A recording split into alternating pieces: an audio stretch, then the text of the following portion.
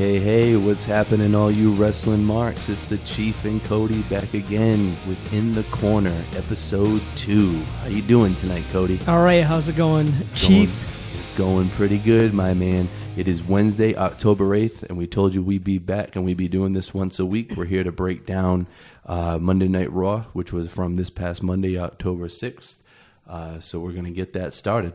Okay, so this Monday, Raw opens with Seth Rollins coming out, and as usual, Cena and Ambrose come out and interrupt him, and then the Authority comes down, make a handicap match. So it's kind of run-of-the-mill Raw opening of the past 10 years. Right on the fly. Yeah. But something really quick about Raw that I just want to touch on, because I haven't heard anybody else talk about this.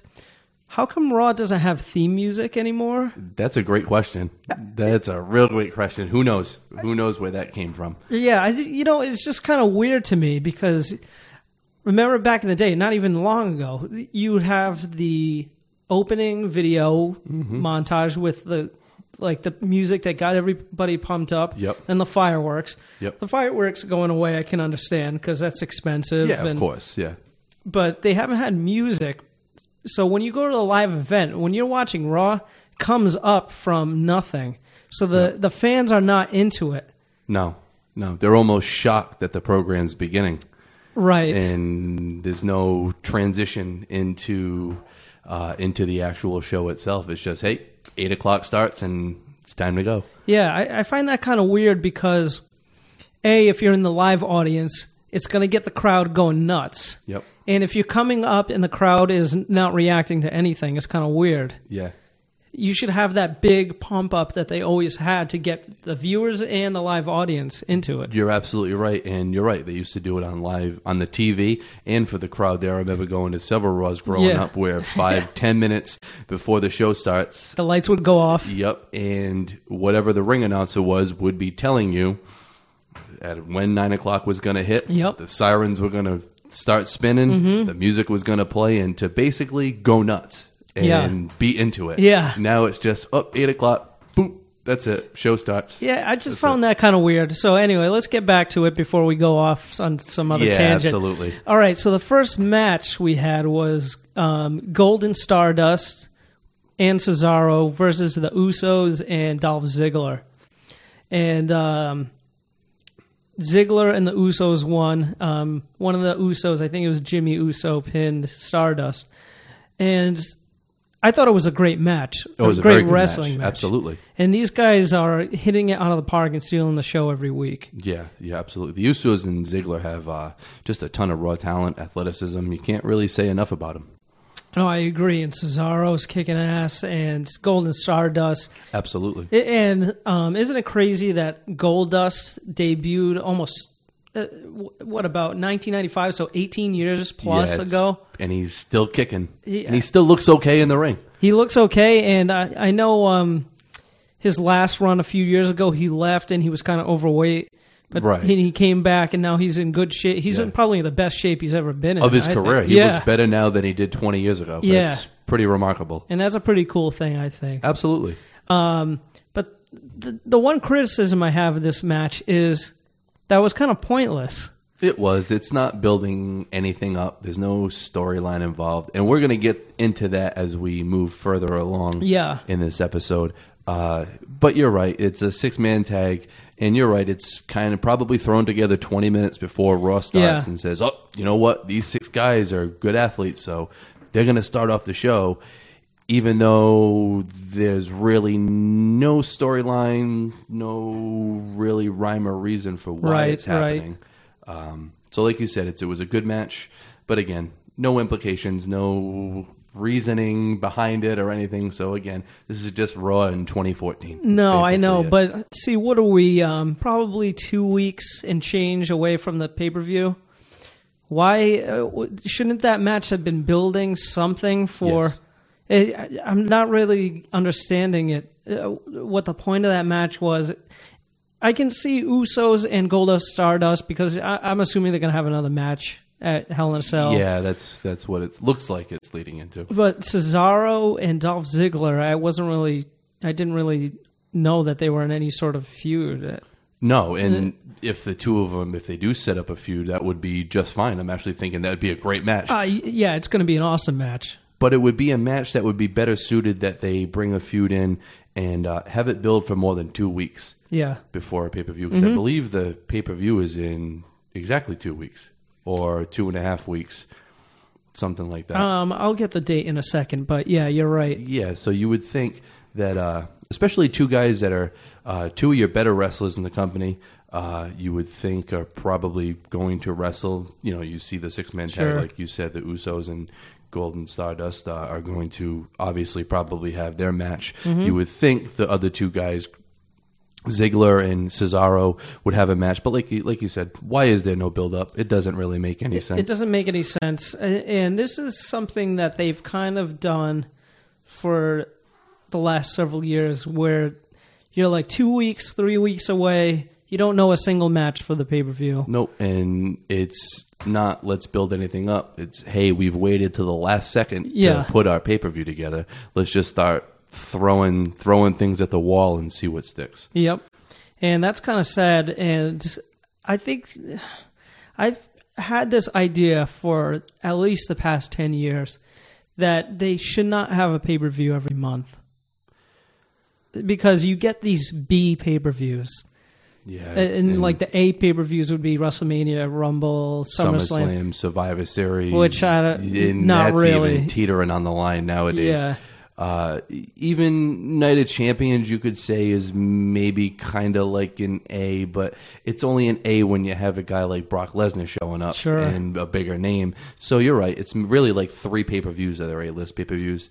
The rest are Bs, and I think you're being nice by saying that they're B pay-per-views. Yeah, there's some C pay-per-views. Oh, yeah, C, Ds, and even a couple Fs, let's be quite honest. Yeah, well, this one, I mean, we don't know any of the match. Well, we know one match so far, at least. Well, actually, we know 2 matches at least, right. But we'll get to that later. All right, the next segment was Adam Rose, and he came out with Kathy Lee and Hoda from the Today Show to the ring. Yeah, yeah, not much needs to be said about this. No, not much needs to be said. Awful would be a great word. And I don't know about you, and I don't know about other wrestling fans and marks out there, but I am getting pretty sick and tired of seeing some of these celebrities come on here for these guest appearances. It's one thing if they're a fan of the business and they, I understand why they have them on and for the recognition and to try to draw other interests and other people into the... I understand it's all about ratings. Right. But... was I the only one that thought that the two of those ladies looked totally lost in the ring? It was almost like they didn't really know where they were or what they were doing there. No, right. I mean, do you really think Kathy Lee or Hoda have any clue of what's going on? No. Nope. They're middle-aged women. They're not watching. No, and not that they have to. Not like Bob Barker was watching. Of course not. But... I don't know. They went for the humor thing, and I think they were somewhat there for the breast cancer awareness. Yeah, they were, because John Cena was on their show that morning, and he was promoting breast cancer, and that's a great thing. And don't get me wrong, that's a cool thing. And absolutely. Actually, Raw had some other stuff with. Yeah, I was going to talk about that too. We'll get to maybe in a little while. Yeah. It's a really cool thing, and don't get me wrong. The only thing we're kind of making fun of and poking fun at is the fact that the two of those ladies just don't belong in a wrestling ring. Right. That's all. Yeah, I agree. What else I was going to say about that was, well, first of all, something that was kind of funny but kind of stupid was Hoda took an obviously fake wine bottle and smashed it on Kathy Lee's ass. Yeah. And when they first came into the ring and the music stopped, and right before they were about to speak, the crowd was booing them. Yeah, and they're like, "Oh, where did that come from?" Yeah, and I'm like, "Well, you're completely out of touch here. Obviously, look at the crowd. Completely out of touch, and that crowd did not pay money to see Kathy Lee Gifford and what is her name? Hoda, Yoda, whatever you want to call her. I'm not sure what her last name is. She's on the Today Show. Let me see if I can look it up quick. I think it's something, let's see really quick. Hoda Khattab is Kotb. Khattab? Oh, that's... I probably sound like an idiot for people who actually know her last name, but I don't think anybody listening to this we apologize to her and to the rest of the people that know what her last name is pronounced or how it's pronounced. Yep. But for the fact of the matter, they had no business being at Raw. No, so. But one really quick note before we get off of this, because we've spent way too much time already. I actually watched the segment with John Cena on the Today Show with those two. Yep. And so they're talking about breast cancer awareness. It's all great. So they said, oh, what should we expect tomorrow night? And John Cena's like, oh, WWE fans are usually a rowdy crowd, blah, blah, blah. And Kathy Lee goes, oh, yeah, I heard you get booed or something. She's like, why is that? And John Cena's like, oh, that's a long story. He said, there's some fans out there who think that new talent should be put in the spotlight over me. That's kind of a rough... Yeah, a little synopsis of what he said. I thought that was kind of funny, but whatever. Anyway, moving on. So the next thing that happened, which I know you're eager to talk about, is the Luke Harper vignette.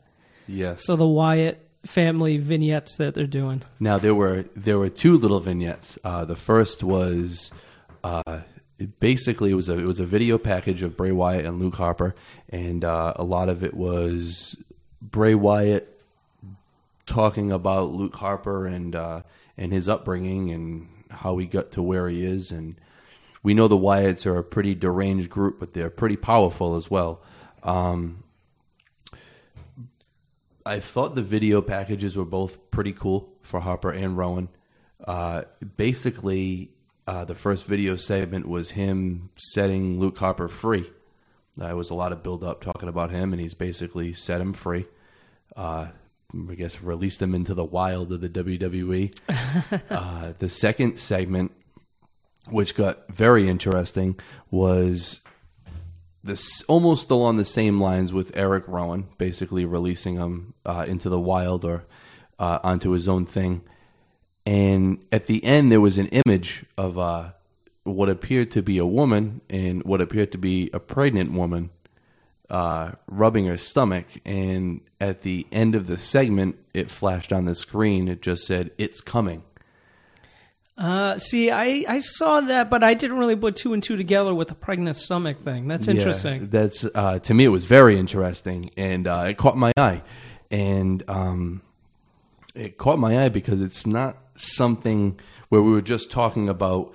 They threw that 6-man tag match together. That's more along the lines of what the WWE does nowadays.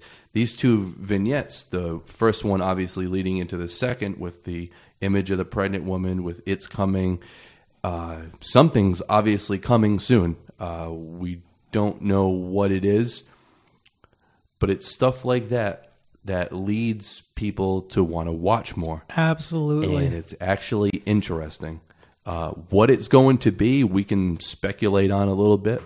I'm not really too sure what it could be. I'm not sure either, but so online, everybody's talking about how they're splitting up the Wyatt family. Right. I don't really see it. It seems like they're not being split up, but they're all doing a singles thing. Right. And that's what I was hoping we touch on. I think he was setting them free, but I think he was setting them free to do damage on their own nowadays and not just controlled damage where it's more Bray Wyatt telling them what to do. Right. I think he's brought them along, and I really think it's more of just Bray Wyatt trying to put a couple guys over and help them out along the way. Now, well, that looked bad on Bray Wyatt because if they go out, obviously they're going to be protected for the first little while. Mm-hmm. They're going to win all their matches. Of course. Wouldn't that sort of make Bray Wyatt look bad because since they've been with him in the past 4 or 5 months, they've been losing every single match? Yeah, that's a good point. That's a very good point. They lost every single match to the Usos. Yep. I think there was 3 pay-per-views in a row that they lost. Yep.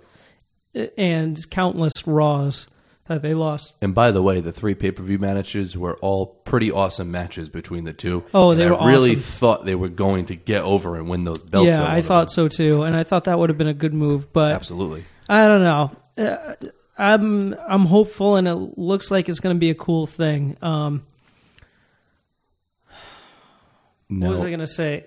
No, I don't know why they quote unquote buried them for the past, all three of them for the past several months. It's not just Luke Harper and Eric Rowan. It's Bray Wyatt's included in this too. He's almost been a non-factor on not just Raw, but just WWE programming for the last few months. Yeah, well, it looks like they're repackaging and rebranding them because they kind of, I don't know, maybe this was their plan all along, but it seems like they kind of let them fall by the wayside, and now they're building them back up, which I think is awesome. Absolutely. But the really cool thing with this segment is, in all these vignettes, is it's the one thing in WWE that has some edge to it. It has a ton of edge, and it's really cool. Yeah, it's really cool. Bray Wyatt's got a maniacal twist to his character, and now it's nice to see from all the kind of not necessarily PG, but kind of PG storylines and lack thereof in the WWE. It's nice to see a guy with some real creative talent, and I know he's probably being told what to do and what to say with his character, but is he going with it. Yeah. He is really getting it done. He's awesome. And I am really excited to see what that vignette meant. I want to know what's coming.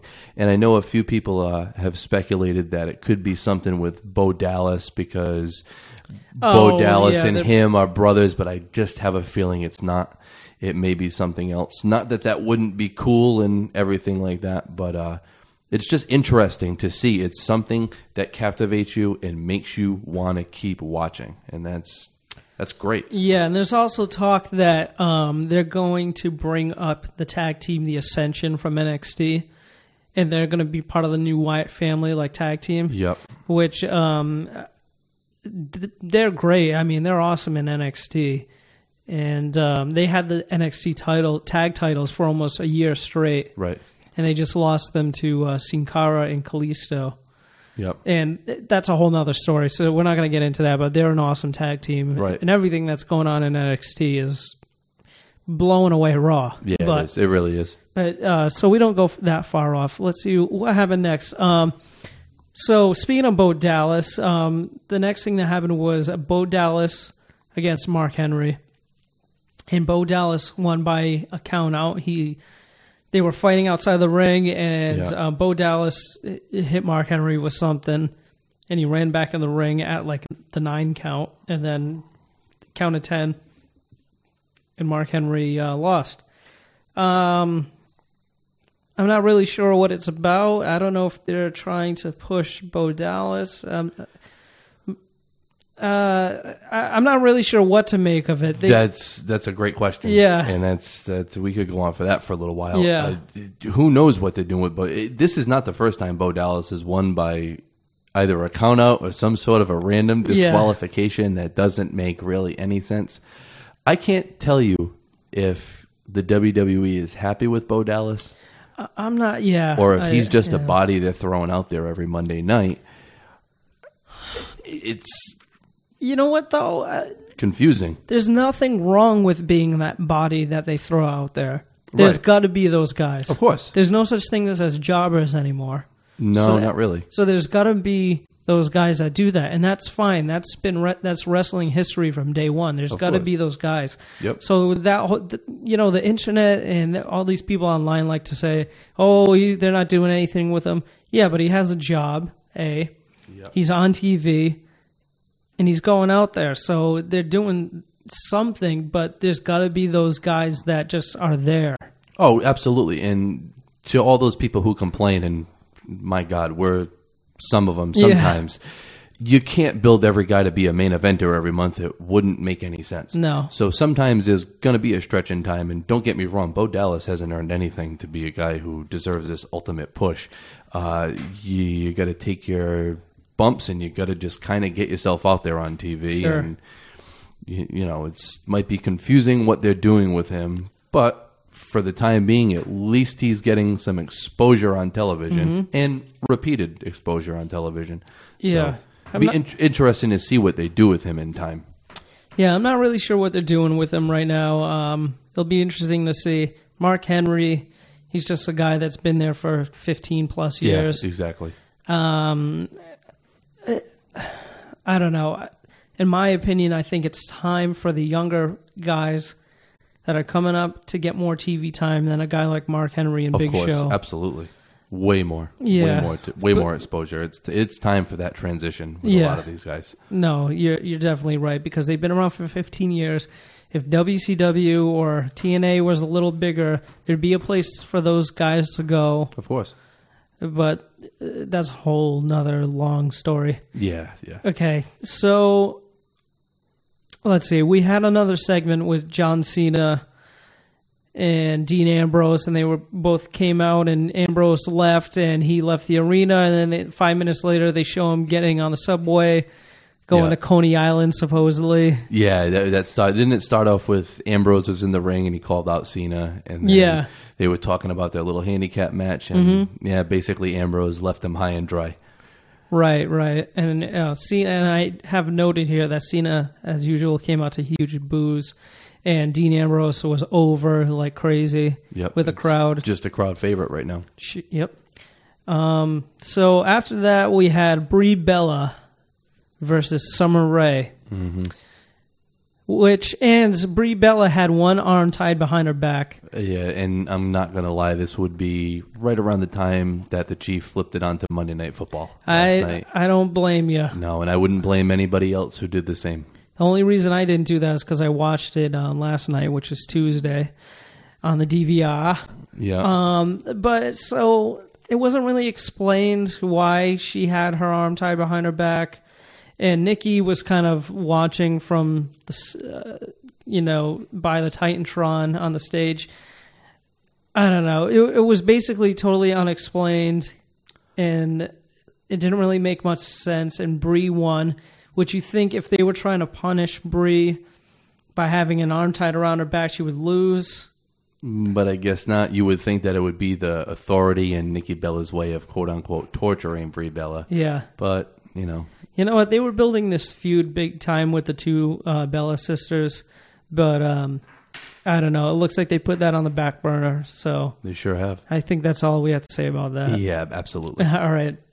So the next segment was Jack Swagger versus Tyson Kidd. Yep. Now, I took some notes from Raw this week, and I probably wrote the most notes about this match. Yep. Surprisingly. Okay, Tyson Kidd and Jack Swagger are awesome wrestlers. They had a great match. Yeah, it was a pretty good match. Absolutely. Yeah. Tyson Kidd, this is the second weekend in a row he's come out with Natty. Yep. And he has Beats headphones on for some reason. Apparently, he doesn't give a shit about his career. He just comes out and he's got an attitude. Yeah. So they're pushing this storyline with Natty and Tyson Kidd, but they come up from commercial and Tyson Kidd's already in the ring. Yeah. Jack Swagger's on halfway down. Yep. Why do we care about those two? When else have they been on TV? I guess the whole thing is they're building stuff up in NXT and Total Divas, more so Total Divas with Natty, absolutely, with marriage problems. But you would expect them to have some sort of video package explaining this, right? Like Raw for the last ever 20, yeah, exactly, forever, the last 20 years. But no, there's no explanation, no nothing. And it's starting to get me to wonder, is that Total Diva show all a work? Oh, no, it's totally scripted. It's ridiculous. It's a joke. It's a joke, and if they want to promote it, first of all, they barely talked about Total Diva, so I'm not really sure how this is promoting the show during this match. Yeah, that's fine. Any lack thereof of promotion is okay with the Chief. I don't need to see anything Total Divas related. If you want to watch the show and you like the show, that's fine. Tune into E and watch the show every Sunday or whatever the hell day it's on. That's right. I don't even know what day it's on. Yeah. It's terrible. Yep. Yeah. But they should be showing clips from that show, A. B, they should be showing some sort of clips or highlights of why Tyson Kidd and Natalya have a problem because I don't know. It just looks like two random people in a ring arguing before and after the match. And I just want to throw in there, Tyson Kidd is one hell of an athlete. Oh, he's awesome. Just want to say that too. He's awesome, and it's kind of sad that they put him in this stupid, unexplained storyline. Yeah. And he's the closest thing they have to a jobber right now. It's jobber-esque, some of the things he's doing. You know what? He's a main eventer on NXT. Exactly. It doesn't make any sense. And I'm not saying he's going to come up to Raw and be a main event type guy and win all these matches, but can you at least maybe give him a little bit of credibility and not stick him in a storyline that just has no explanation? No explanation. I had no clue why that they were even in some sort of scuffle. Nope, absolutely not. It's almost like the WWE assumes that the fans follow these people around in their normal everyday lives, and we already know. We don't live in the same house as Tyson Kidd and Natalya, so we really don't know what their lives are like or anything like that. I don't think there's anything actually really going on. No, and I hope not. And I use that word, and I'm using this in it's all a work. We know it is. We know the show's a work. We know it's all a joke. Anyone who thinks that Total Divas show is any kind of reality doesn't have a grasp on that word. And what I mean is they don't have a grasp on their own reality. Because if you think a WWE show is all legitimate and real, like a show like that, you are sadly mistaken and probably should have your head examined. Yeah, so that was really weird. And I kind of, when I was watching it, I was getting kind of steamed because I just didn't understand why it's a 3-hour show. They can't show a 30-second video package. Right. Or 15-second video package of why these two are out here. Well, Cody, they have to save time for Diet Mountain Dew advertisements. Yeah, and Chris Lee knows best. And Chris Lee knows best. And let me just... I don't want to get sidetracked, but... Who dubbed Chris Lee as the guy who knows best? Who the hell is that guy? Does anyone know? Nobody knows. He's a random guy with a reality show. He's just a rich Southerner that randomly has a show with his family. It doesn't make any sense. Well, according to USA Network, which is a reliable source on their shows. Oh, of course they are. He's one of cable's top-rated shows. But, oh, really? That's interesting. Then why is it on at 11 o'clock on Monday nights on USA? I don't know. But interesting. If you watch Raw from start to finish and aren't skipping through the commercial breaks, there is literally a promo or a commercial for him at every segment. He's break. On Raw at least a dozen times within that 3 hours. Yeah. That's unbelievable. It's unbelievable. And to top it all off, he's the guest host or whatever of Raw next week. Yeah, it doesn't. We knew that was coming. We all knew that was coming. Nobody knows who this guy is. Nope. And if we can be really honest and edgy here, is he possibly gay? That's the first thing I saw. And the first time I heard words come out of his mouth, and don't get me wrong, this isn't a knock against homosexuality. No. But the first thing I thought is he's gay, and he looks like a gay guy with a hired family that works with him. Are they even a real family? Has anyone seen or heard the Chrisleys outside of that television show? I want to know. And if you do, email us or post a comment in one of our blogs on Attitude Sports if you have seen the Chrisleys outside of that TV show. Unbelievable. By God. All right, we gotta move on. Yeah, we're definitely gonna move on. I could talk about that for an hour because I thought that was funny since the second I saw it. But anyway, so Jack Swagger won that match, and I'm not really sure what that match did. But anyway, so they had a Roman Reigns live via satellite, and Michael Cole started off in the ring, and it kind of seemed like he was interviewing him, and then he sort of drifted off. Yeah. And then you could clearly tell, unfortunately, Roman Reigns was reading from cue cards or a teleprompter. Yeah.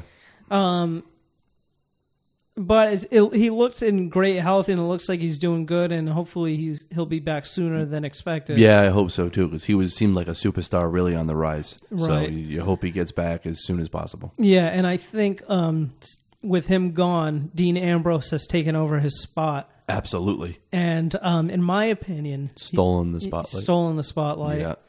and he's doing a great job, and the crowd is way more into him than they are Roman Reigns, in my opinion, right now. Oh, yeah. He's getting 10 times the pop Roman Reigns got. And that's to take nothing away from Reigns. The crowd loves Reigns, and they really like him. But, man, Dean Ambrose, we could talk on and on and on about Dean Ambrose. His character's got it. He is hitting the nail right on the head with his character. I totally agree.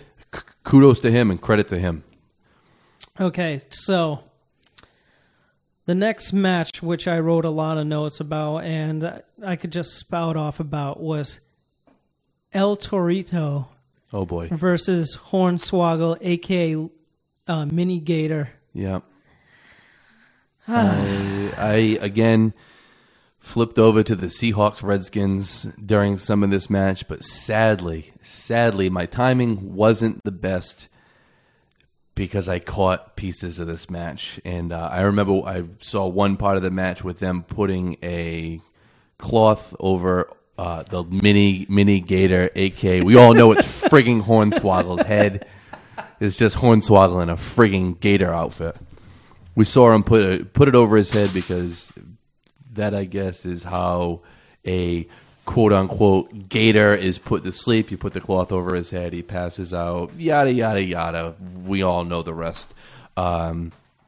This is just another god-awful segment, and you want to talk about the WWE just throwing things together. One, they throw these El Matadors together, and then Slater Gator. You want to talk about a tag team that was thrown in 30 seconds before.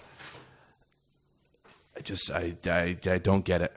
I don't get it either. And this Los Matadores, okay, let's start with them. How many Mexican matador, or Spanish, I should say, which you don't know the difference in WWE universe. No, it's all the same. But how many of those gimmicks are they going to have? And I thought those stopped in like 1994. I thought they did too, but apparently we got to keep it going. And at one point, the crowd did chant, "This is boring," and it was very loud. No, and this is stupid. This is stupid. I'm sorry, stupid. not this is boring. This is stupid. And that was actually one of the two or three things I got from that match, other than them trying to put Hornswoggle to sleep, or the Mini Gator, I should say. Pardon my ignorance. The one little thing I got obviously was them chanting, "This is stupid." I apologize for that. This is stupid, and I caught one of the matadors on the outside of the ring laughing. One of them cracked a smile if you watch closely enough. Because guess what, folks? They know how stupid it is, too. The crowd in Brooklyn doesn't have this super intelligence to know that segment is dumb. A 3-year-old knew that segment was stupid. Yeah, there's a lot of problems with this segment on several levels. All right, why would they book this match on their main show in New York City, which they always know is dominated 99% with adult males. Adult males, exactly. Why would they do that? And it's a hot crowd. It's almost like they're doing it to mock that crowd.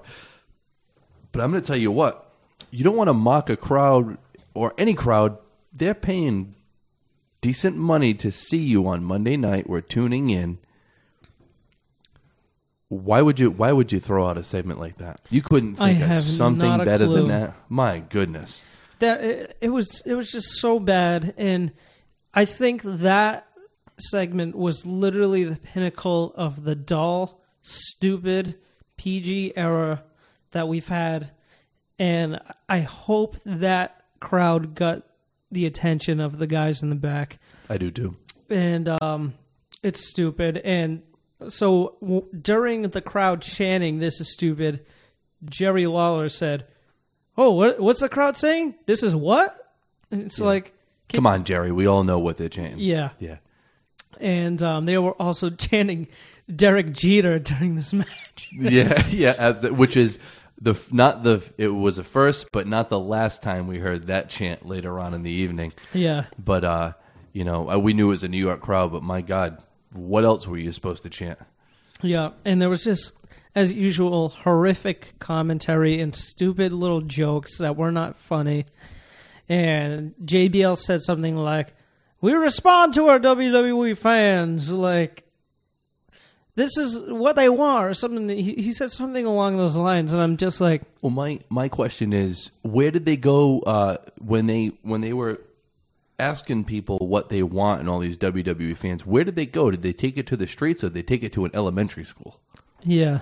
Because I don't think this is what the fans want, JBL. And I know that's a scripted line, you saying that and whatnot, because I don't think JBL can think of many things on his own. No. But this is not what people want. Not at all. Not at all. It was a disaster all the way around. The crowd could care less. Everybody watching at home could care less. And all I could say is, when segments like this come on, change the channel.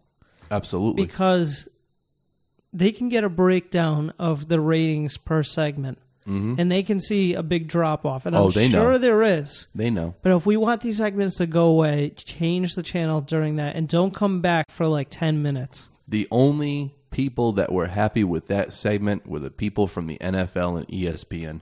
And they're just saying thank you, because there's only one word associated with that segment: click.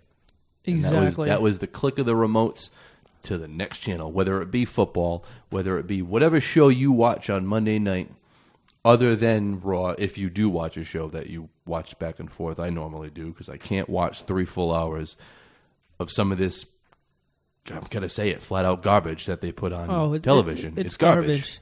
Yeah. And I just don't get it. And if you look into the crowd, 90% or more of the crowd is adult men, 20 plus. Yep.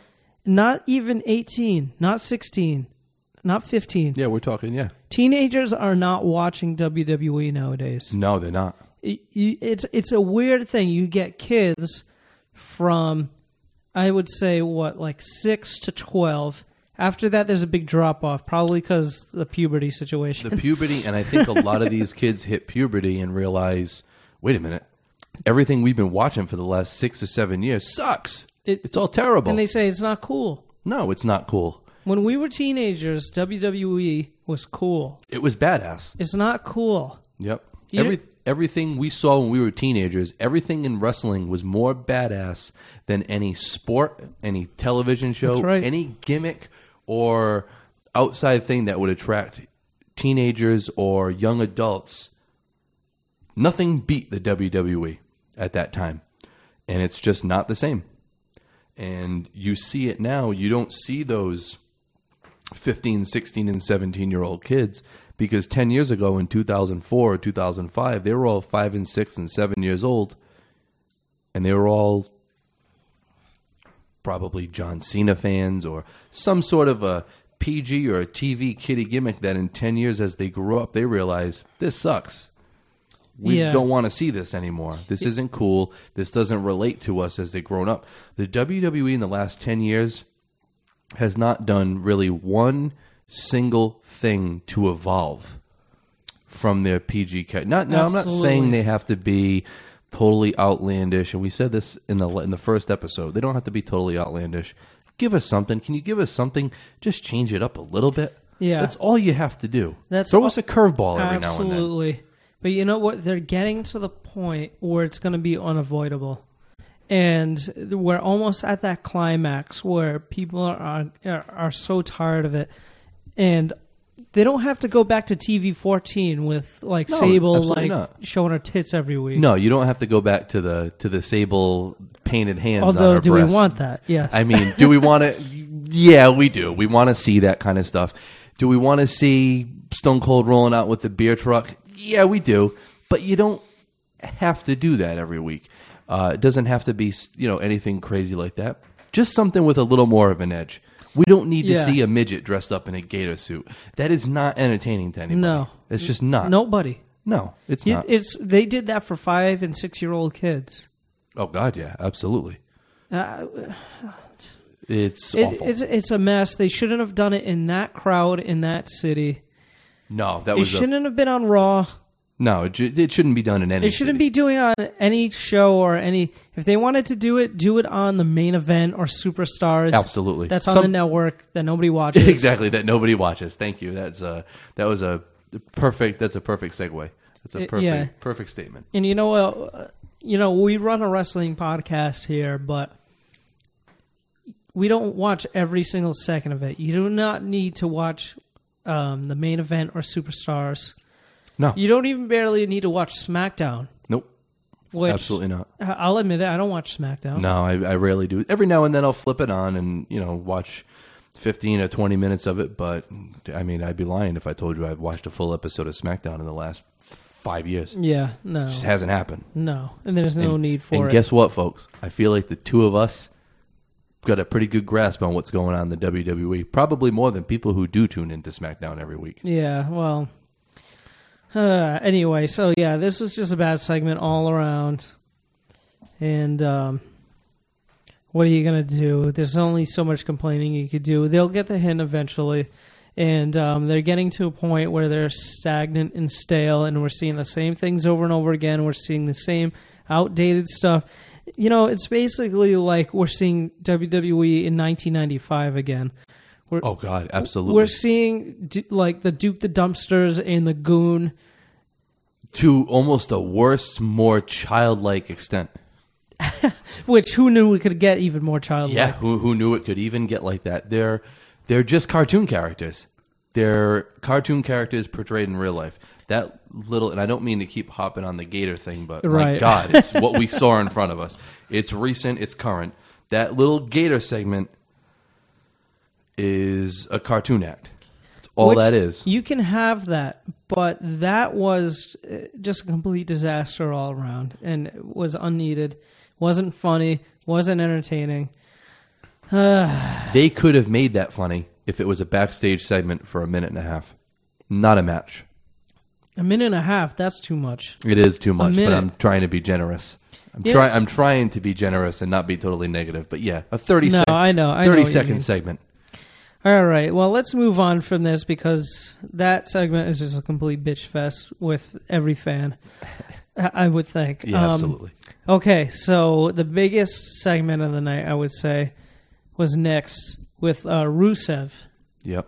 So Rusev came out, and him and Lana were doing their regular shtick, let's say. And, they came out, and they're doing their thing. Those two are awesome. Lana's awesome on the mic. And she really is. They're lighting stuff up. They're getting so much heat on themselves, and which is awesome. So Big Show... He was calling out Big Show. Big Show wasn't coming out because he was in sensitivity training. Yeah. Although at the beginning of the show, they said something like the Big Show has to come out to ringside but can't do anything or something like that. They said something like that, but Big Show never came out, and it was kind of weird. But so Rusev and Lana are going on and on and on. There's a pause, and all of a sudden... we hear the iconic, "If you smell." Yep. The crowd goes absolutely ape shit. Yeah. They go nuts. The Chief went ape shit. Let's be quite honest. I was shocked as hell. Yeah, everybody was shocked. I think it was awesome. Rock comes out. It takes him, 5 minutes to get to the ring and 5 minutes for him to start talking, as usual, which is cool. He had the crowd in the palm of his hands. Yeah, he did, as always. Palm of his hands. So this was awesome. The Rock got a huge chant. He kind of did the open hand punches to Rusev, knocked him out of the ring. They protected Rusev. He didn't get rock bottomed or knocked out. Nope. So, just got rattled a little bit, that's all. So they didn't really destroy his character that they've been kind of building up, which was a good thing. Yeah, it was a good thing. Whether you think Rusev's a talent or not, they didn't ruin his character, which is good. Yep. And overall, it was just cool to see The Rock. It was cool. The Rock, it's always awesome when the guy shows up. Yep. And apparently, that was a surprise thing that happened. The Rock happened to be in New York City that day. For other business. We know he's a huge movie star. We know the guy makes moves like no other. Just happened to, I guess, he probably called Vince McMahon or the WWE or somebody and said, "Hey, mind if I show up on Raw tonight?" And he did. Right. Well, I read somewhere that it was planned for a little while, but who knows what that was. Yeah, right. But I guess they didn't tell anybody. The only people who knew were Vince and some of the backstage guys and Rusev and Lana, but like even the commentators, I guess they didn't tell him because they wanted a raw reaction from them. Yep. So that was pretty cool, and they brought some of the nostalgia, and it was awesome. And this whole segment was pretty funny, and it was electrifying, as it always is when The Rock is in the ring. Now, do you think they're eventually going to build for a match at WrestleMania 31 with those two? The Rock and Rusev? The Rock and Rusev. Or do you think there'll be a match at all? Do I think The Rock's going to be at WrestleMania 31? Yes. Do I think it's against Rusev? Probably not. No. I think it's tough. I think it was a surprise return, and I thought it was pretty cool that The Rock was in the ring with a guy like Rusev, who's kind of a younger talent, and whatnot. I think that was more of just the opportune time because Rusev and Lana have so much heat on them from the fans, and I can probably assume a lot of people who don't watch wrestling that have gotten wind of the Rusev gimmick and the Lana thing and whatnot, they probably have some heat from people who don't watch wrestling. Yeah. I think that was the perfect guy to send The Rock out to work with. Yeah, that was a really good idea, and it only puts over Rusev more. Absolutely. And it was just a really cool segment. And probably the ratings went up a little bit. Well, not a little bit, probably a lot during that segment. Probably a lot, yeah. So it's good to see The Rock every once in a while. And as we're recording this, it's Wednesday. SmackDown's on Friday, but as usual, they tape on Tuesday. Of course. So I guess The Rock has a segment on SmackDown that they taped on Monday night. Yep. So that should be pretty interesting. Maybe I'll tune in for that. Yeah, exactly. I might just actually tune in on SmackDown just to see that. So that's pretty interesting. All right, so there's some other things we can talk about after this, but there's a couple more segments that happened on Raw here. The next match was The Miz with Damien Mizdow against Sheamus. Now, it's a pretty good match. The crowd was way into Damien Mizdow. Yep. Big time, and they were chanting Mizdow, Mizdow, and we want Mizdow. Yep. And they also chanted Sandow is better. They did, yeah. I caught that. And it's interesting. First off, it's just flat out cool and funny that Mizdow mocks and mimics everything that the Miz does in the ring. Yeah. Here's my question, and it's not maybe it's not a question, it's more of a observation and a concern if you're the Miz. Is it me, or is Damien Sandow or Damien Mizdow getting over more than the Miz is? I don't know. I think, in my opinion, he is. And I think he's a better character overall. I do too. I don't think anybody within WWE creative is realizing that. No, but Mizdow, it's almost like I think Damien Sandow or Mizdow, whatever the hell you want to call him, he's going to end up benefiting from this character and gimmick that he's working with right now. I think so too. And it's one of those cases where you stick a guy in a character to try to help somebody else, and it ends up as the sidekick is the one who ends up being the guy with more popularity. Yeah, kind of like the whole Sable with Mark Marrow. Yeah, kind of absolutely. Thing. Yeah, absolutely. Yeah.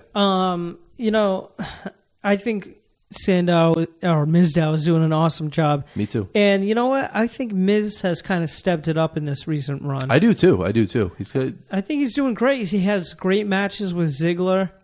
I'd like to see a match with him and Cesaro. Yep. I think that would be great. It looks like maybe they're going to have a Miz-Sheamus match at Hell in a Cell. Which is pretty cool. That's an okay match. That's fine with me. Yeah. I think, I don't know. They don't really seem to have a feud. Miz hasn't done anything to upset Sheamus. No. So it's... And this again comes back to the whole storyline type thing. These are just matches they're throwing out a couple hours or throwing things together minutes before Raw starts, and they're changing the script on the fly, which is pretty crazy. That's crazy to do a 3-hour live scripted show and be changing this crap on the fly. Yeah. We're hearing all these reports online, which some of them I believe and some of them I don't, which say they're changing the scripts constantly and there's 20 writers. Yeah, I just don't understand how in 2014 they have 20 writers, which I'm sure not all of them are for Raw, but they have 20 writers. Let's say 5, 6 of them are for Raw. Why are they changing it at the last second? Why do they need that many writers? And if that's the case, why is it the shittiest period ever almost? If they have this many writers, and why are they changing it at the last second? I think there's too many writers. There's too many opinions, and there's too many opinions from people that don't understand what the hell the freaking business is all about. You've got all these freaking characters, like you said last week, from formerly Regis and Kelly, or whatever the hell background these guys have. There's too many minds in a room at one time, and sometimes that's too much. They need to shave it down by 75%, get it down to 5 writers. 5 writers who have a clue about how the business works. And I'm not saying you have to be a writer and you have to be involved with the WWE for 30 years to be able to write and be creative. No, because there are segments that happen on Raw that are good and they're entertaining. Why can't they keep that moving?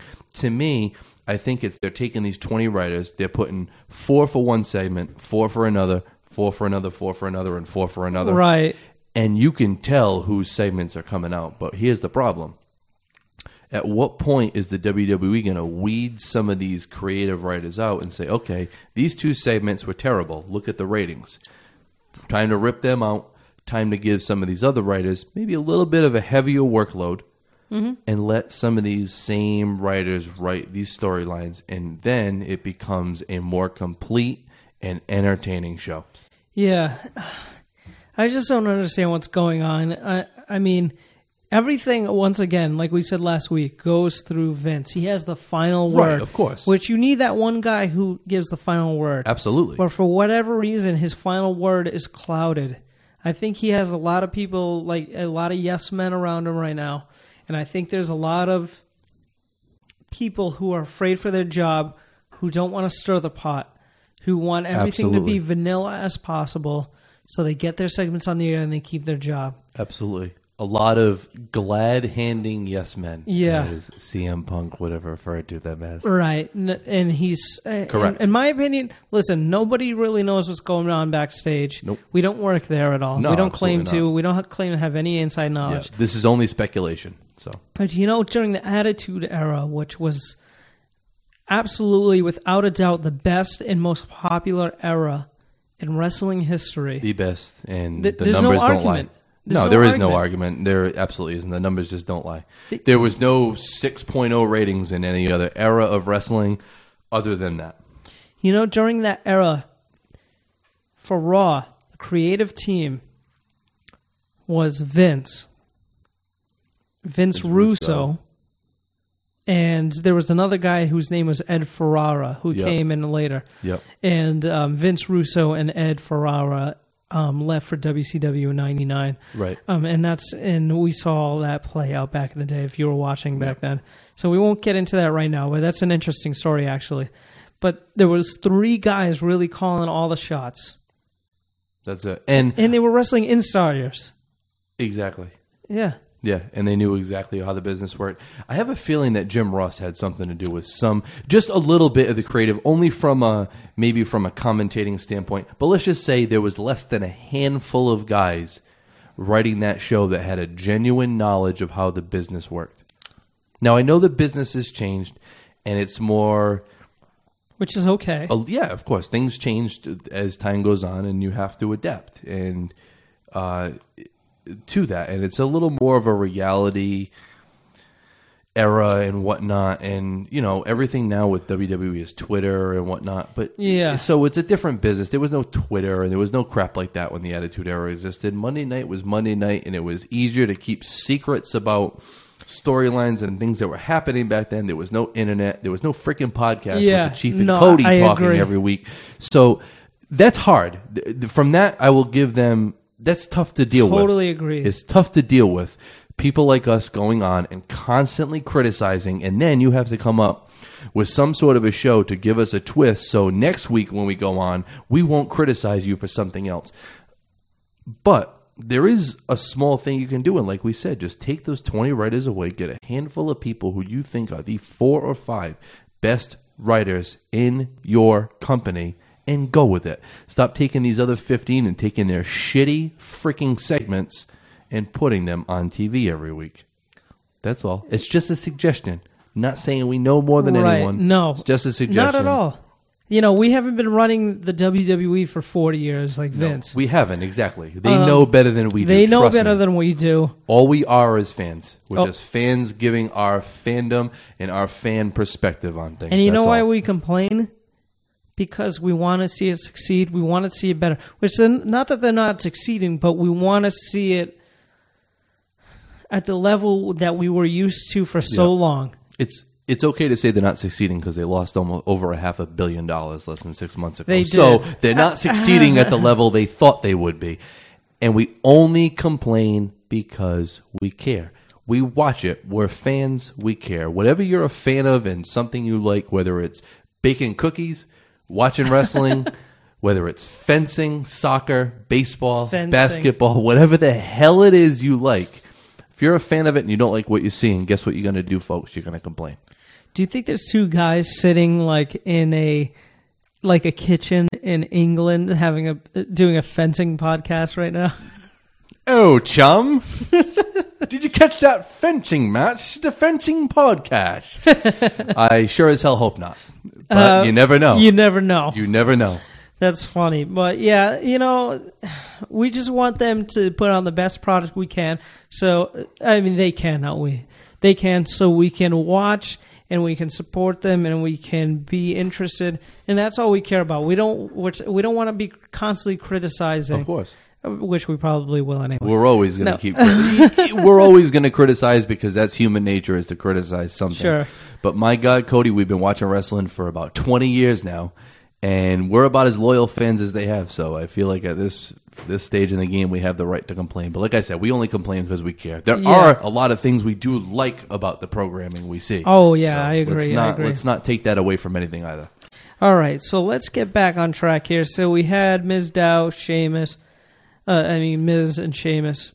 Then we had the segment with Joan London, who used to be on, was it Entertainment Tonight? It was Entertainment Tonight. It was some sort of TV show I know that she used to be on. Yeah, well, it was in the late 80s. And she's currently fighting breast cancer, or has fought and beat breast cancer? I don't think she's beat it yet, she's but fighting she's fighting it. Yeah. And so yeah, it was a great cause, and awesome. The crowd was very receptive towards it, which is awesome. Which is absolutely WWE awesome. Fans always are. Yeah, absolutely. It was a great cause, and I thought it was a great segment actually. And Joan London hit it out of the park and was awesome when she was describing everything. Yeah, she was great. I'm sure she almost seemed a little bit nervous being out there. She's never been in a WWE setting.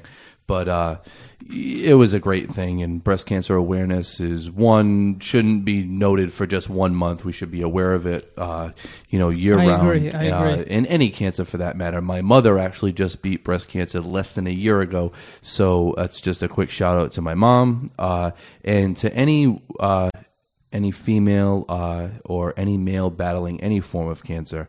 It's a tough thing to go through, and we just give any credit to people fighting that, because it's never an easy thing.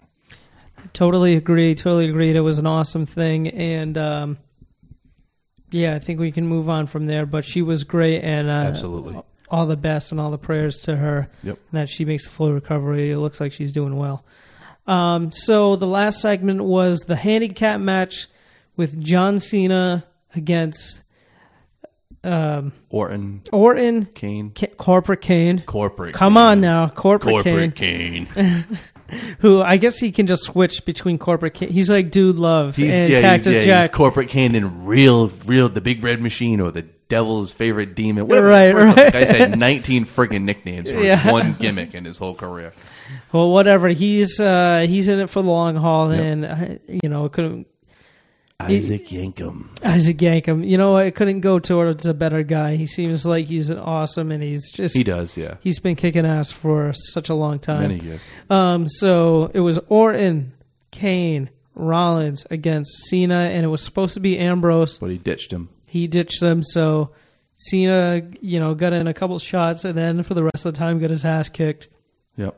Until Stone Cold Dean Ambrose came down. Perfect reference. Yes. Dean Ambrose came down with a New York City hot dog cart. Yeah. And he came down and sprayed Orton and Kane in the face with mustard and ketchup. Yeah. And I guess pretty cool. Yeah, it's kind of cool. Yeah. Which I can imagine that stings. So it was kind of like a modern day beer truck kind of thing. A PG beer truck. A PG beer truck. A PG beer truck with ketchup and mustard. Right. But it was still cool. It was still cool, whatever, I don't have a problem with it. They always have these goofy segments like that, so when people get sprayed with something, I'd rather be that than with the slime from the week before. Absolutely. I mean... he's a lunatic fringe, and he's so crazy that he slimes people. He might spray slime on you one week. But then the next week, it might be ketchup and mustard. Yeah. Who knows what condiment he's going to show up with on Raw next week? It could be sriracha, I think. It could be Hellman's mayonnaise. Yeah. Could be anything. He's going to drive up in, the Rolls Royce from, the early 90s. Yeah. That's awesome. Great reference. Yeah. So they came down, and Ambrose and Cena were beating up everybody. Everybody kind of got knocked out of the ring. Ambrose, got a little bit of time with Rollins. He got to beat him up a little bit, and So then after that, Cena and Ambrose were left in the ring by themselves, and then all of a sudden the Authority comes out, Stephanie and Triple H, and they announce the first match for Hell in a Cell, which is going to be Ambrose against Cena. Yep. And the winner will face Seth Rollins. Inside a Hell in a Cell. Inside a Hell in a Cell. So basically, they really de facto announced two matches. Yeah. They announced one solid match, which is Dean Ambrose and Cena square off to wrestle Seth Rollins in the cell. And we obviously know the second match will be Seth Rollins in a cell either against Dean Ambrose or Cena. Now, you can take that where you want to. It could be Rollins and Ambrose. Could be Rollins and Cena. It could be some gimmick where it's all three of them inside of a Hell in a Cell. Right. But there's also another factor that Randy Orton's around, and there's been advertisements, local advertisements, because I believe the pay-per-view's in Dallas. I might be wrong. I saw it somewhere, but anyway, I read a blog or an article today, I should say, about the local area where the pay-per-view is going to be located is advertising Orton inside of a Hell in a Cell, and it's actually the loser of the Ambrose-Cena match. So we could be looking at two Hell in a Cell matches at the pay-per-view, which would be pretty badass. Yeah. It would be cool. You're right. It's at Dallas, Texas at the American Airlines Center. Okay. So, yeah, I'm looking on the official Wikipedia page. Ooh, so official. Yeah, and there's two matches, like we just said. I think Cena and Ambrose is a great idea. I have a feeling something will happen where they'll push it to Survivor Series, where the winner of that match will face Rollins. Yeah, it's very possible. Yeah, so they announced that match, and immediately Ambrose gave Cena like a double arm DDT kind of thing. Which was awesome, and it popped the crowd. It popped the crowd. The crowd loved it. Which, it's funny, at any other time in history, that would have been Ambrose's heel turn. Yep. But instead, it makes him more of a popular figure with the crowd. Yeah, isn't that funny? Yeah, it is pretty funny. I think but great at the same it's time. awesome. Dean Ambrose is just as over. He's definitely in that main event level now. The most over guy in the company. The most over guy in the company. No one more over with the crowd than Dean Ambrose. And, Roman Reigns is supposed to be the next golden child kind of thing. Yep. I think it's Dean Ambrose's turn. I was going to say that could change. That could very well change. I think it's going to change. And from a report I'd read online today is WWE has already secured on paper what they want the WrestleMania 31 main event to be. That's cool. Depending on whatever it is, at least they have a plan, and let's see if they stick with it. So apparently they've done that, and I hope it involves Dean Ambrose. Because he's just kicking ass, and he's a baby face, but he's over. He's shades of gray. He's a baby face, but he's not your typical baby face. He's badass, and seems like a kind of a regular guy with a little bit of a crazy twist that some of us can actually relate to. It's someone we can all relate to. We can't relate to John Cena and his squeaky clean attitude and his 260-pound frame with his gorilla arms that pop out of his shirts every week. Not everyone can quite relate to that guy. No. Just my opinion. Yeah, no, but if there's one great thing coming out in WWE right now, it's all these Shield guys. Yeah, they simply are going to end up revolutionizing this company. Yep, they're all the next big things. They are. And it's not just Dean Ambrose, it's Seth Rollins. I don't particularly like Seth Rollins' character, but I don't mean I don't like it. He's a heel. People may not like him at the moment, but he's a heel, and I don't mind where his character is going. Yeah. And he's a fantastic athlete, and you don't get to see him perform on Raw very often. And when he does, it's only in little tidbits. It's teasing him. So it makes those pay-per-view matches that he wrestles that much more entertaining. And that's how it works. That's how you do it. And exactly. And they're doing it well. That's where they're getting it right. That's where they're starting to get it right a little bit. Yep. So that's positive. That's something positive that we can look into the future. Yep, and they're doing well in that. And that's basically Raw for you from October 6th, 2014. Absolutely. So we've been going about an hour. Maybe we'll just cover a couple of quick other topics. Lesnar. Yep. Where has he been? When is he coming back? I think it's safe to say he's not going to be at Hell in a Cell. He won't be. And the next pay-per-view after this is Survivor Series, correct? Series. I'm assuming he's back then. I'm assuming so. But my question is, not my guess, my question, who the hell does he wrestle? Is it Cena again? I mean, I really hope not. Is it The Rock? Is it a baby-face Randy Orton? Could be a possibility.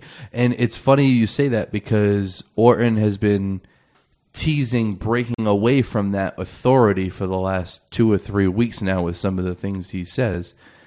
Who knows? Let me ask a quick question before we finish up and wrap it up here. Who in that company is even a legitimate threat to Brock Lesnar at this point? I don't know. You know what? It's the PG era, right?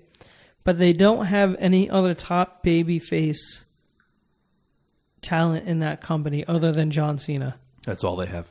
That's all they have. And Dean Ambrose is starting to get there, but he's not a guy who's been an established babyface for quite a while. You're right. Dean Ambrose is like Stone Cold in like 97. Yeah, he's starting to build up, and it takes a while. So Austin was popular in 1997, but it also took him another full year to get to that main event at Mania and win that belt and fully get over.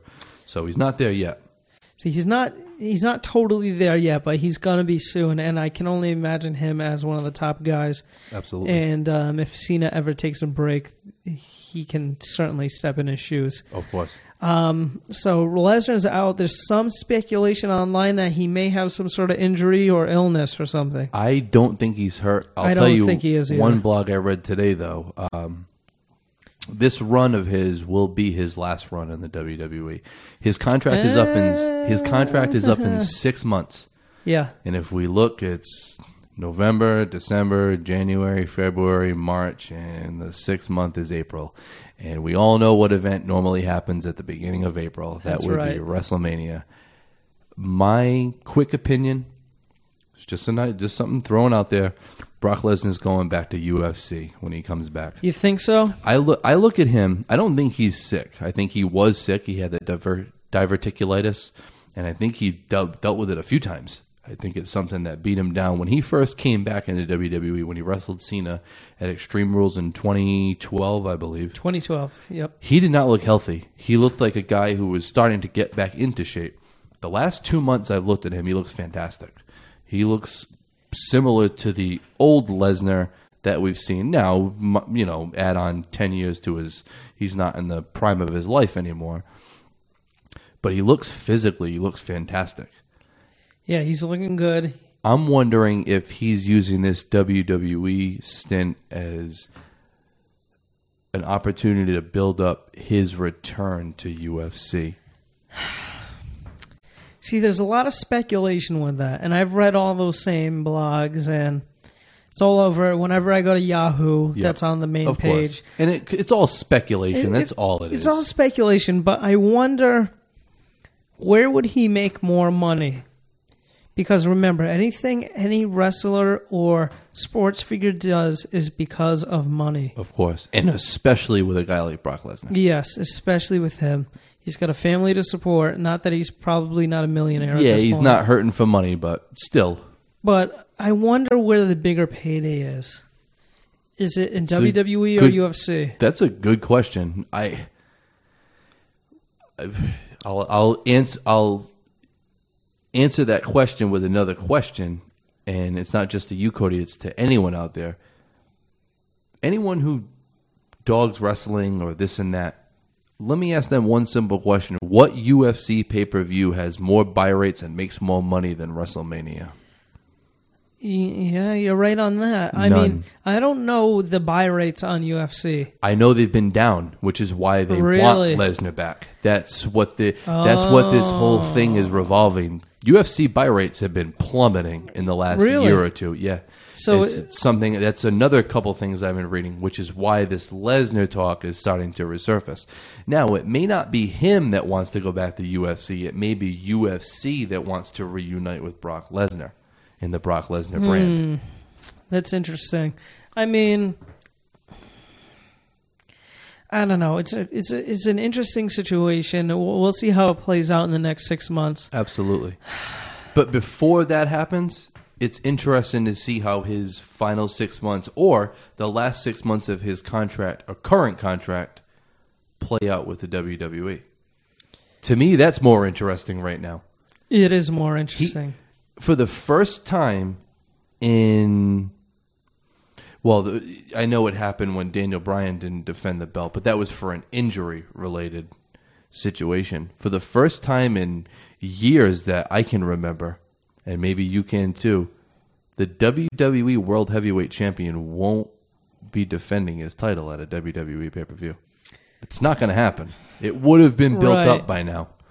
You know what, though? I think that's okay. It is okay, and that's fine. But here's my question. You talked about Orton a little bit. Who in that company has the clout to take on a guy? I look at John Cena. Randy Orton, you could throw his hat in the ring. The guy's been a top superstar for a decade now. Over a decade. Who else after those two guys possess the type of clout to come in and wrestle him? Now, a guy like Batista is making his return at some point. He's just a big name I'm throwing out there. Well, that might be delayed a little bit. There's also another character. Oh, here we go. Who I don't think he's going to wrestle him. But when the hell does Sting arrive on WWE television? And I don't think it's one match. I know you think it's one match with him. I just have a feeling it's not. Well, the reason why I would think it's one match, the first match should be at WrestleMania. Yeah, I think so. But because they want a big buy rates, they want big money. Yeah, and you want to build up the fact that no one's seen him wrestle, and the first time they will on WWE television or WWE programming will be WrestleMania. So you're right. You're absolutely right. I don't know. The next few months should be really interesting if they play their cards right. The next guy to face him What if I don't know when Roman Reigns is coming back. Not that he should win, because he shouldn't. I don't know who it could be. I don't think anybody's going to beat him possibly till WrestleMania or Royal Rumble. I don't think anyone's beating him until WrestleMania. I'll give you my quick opinion of what I really think is going to happen. I think he could fight a guy like Randy Orton at Survivor Series. Now, if he beats him at Survivor Series, what is the next pay-per-view after Survivor Series? I can't. I don't know. I couldn't even tell you. And that's coming from a wrestling fan of 20 years that I can't tell you what the next pay-per-view is. But whatever it is, I can see Lesnar, let's say, beating a guy like Cena or Orton one more time at Survivor Series. I could see him not defending the belt again. Now, the next pay-per-view is the Royal Rumble, correct? After that in January. Yeah, and after Survivor Series, it's TLC. TLC, okay. I could see him not defending that title there. I can see that too. So let's say whoever he fights at Survivor Series, he successfully defends. He doesn't fight at TLC, that becomes the Rumble. Who wins the Rumble? My feeling is Daniel Bryan wins the Royal Rumble. Really? And my feeling is that Daniel Bryan is wrestling Brock Lesnar at WrestleMania 31. That could be interesting, and I like that idea. Now, let's talk about Royal Rumble really quick, because earlier this week, they announced it's going to be another 40-man Royal Rumble. Wow. Yeah. So that's interesting. So you know now that there's going to be a handful of surprise guys. There's going to be a handful of surprise guys. Definitely Daniel Bryan, I would say. Definitely Batista. Reigns. People are saying Sting, maybe. Yeah, it's a possibility. I think that would be interesting, but do you let Sting get thrown out, or do you set up with you have to set it. You can't let Sting lose if he was to come in. He needs to be thrown out by somebody he's going to wrestle at WrestleMania. Yeah, I think it would be cool to set it up in a way where he's either eliminated, one, by someone who's not in the Rumble, or he eliminates someone in the Rumble, mainly maybe a Bray Wyatt. Yeah, okay. And Bray Wyatt comes back and gets over on him and screws him from being eliminated. That's a possibility. Yeah. Either way, Royal Rumble is going to be incredibly interesting this year. Yeah, it's going to be awesome. And it's going to set up a lot of storylines for 2015. Absolutely. And for WrestleMania. Yeah. Just for Mania, which always... It's in April. It's 4 months after the new year really starts. But WrestleMania really, truly kicks off the year in wrestling. Yep, and it's right. awesome. You know, Royal Rumble kind of does, but what Royal Rumble does is brings in the last year, and it culminates it and helps build up the new year in wrestling. And folks, it's only 5 or 6 months away. Yeah. So it's something to get energized about. This is the time of year where wrestling starts to get fun again. And it's cool that we're starting our podcast around this time. Yeah. Because we have quite a bit to talk about. Now, one last thing, and I've heard other podcasts talk about this, because I like to listen to a lot of other podcasts. Yeah, me too. Cesaro, maybe. How about a babyface Cesaro against Lesnar at Royal Rumble? Which they would need to build him babyface now, which they should have been doing since WrestleMania. They should have been doing that for a while now. Yeah, they really dropped the ball in that whole thing, and he's become the kind of jobber heel, mid-card jobber heel. Yep. But a cocky heel almost. They need to build him up and turn him babyface as soon as they possibly can, just so they have... What if Cena goes away tomorrow? They have one other big babyface, and he's not even... Yeah, they're screwed. That would be a cool match, though. Him and Brock Lesnar would be a pretty cool match. They're both really aggressive and hard-hitting, and they'll have a stiff match. Absolutely. So that's another thing. And Royal Rumble, by the way, is in Philadelphia this year. And possibly thinking about maybe trying to get a road trip down to that. That's not a bad idea, Cody. Yeah. As we're looking at each other right now, we're thinking that might be what we're going to do. I put some feelers out with some people already. And for those who don't know and those who are listening on Director's Cut and on the podcast world, we are taping this in Massachusetts right now. Yep. About 5-10 minutes outside of Providence. Yep. And Providence, Rhode Island. which in our neck of the woods is basically the capital of southern Massachusetts. Yeah, absolutely. So it should be interesting, and that's a whole other thing. But yeah, I mean, we wrapped up Raw, which, in my opinion, I think it was maybe like a C, maybe C minus. Yeah, we'll give it a solid C. Yeah, a solid C. We'll be nice. Yeah. We bashed, so we'll be nice. We'll finish off on a positive note. That's right. Anything else you want to talk about? Anything you're looking forward to in the next week? I'm looking forward to see what else they build for Hell in a Cell. They obviously already kind of built the semi-main event. Ambrose and Cena alone is a main event, but obviously the main event really is Rollins against obviously the winner of that match. Yeah. It'll be interesting to see what they do in the next week. But I do know for certain we'll be back in a week from now to talk about it. A week from now. So it seems like every Wednesday we're going to be doing this. Hopefully we can get this out to you guys every Thursday. On directorscut.com, and hopefully soon we'll be announcing we're officially on iTunes in the podcast section. And I think that about wraps it up for this week. Absolutely. So from the Chief and Cody, thank you for tuning in to In the Corner on Attitude Sports.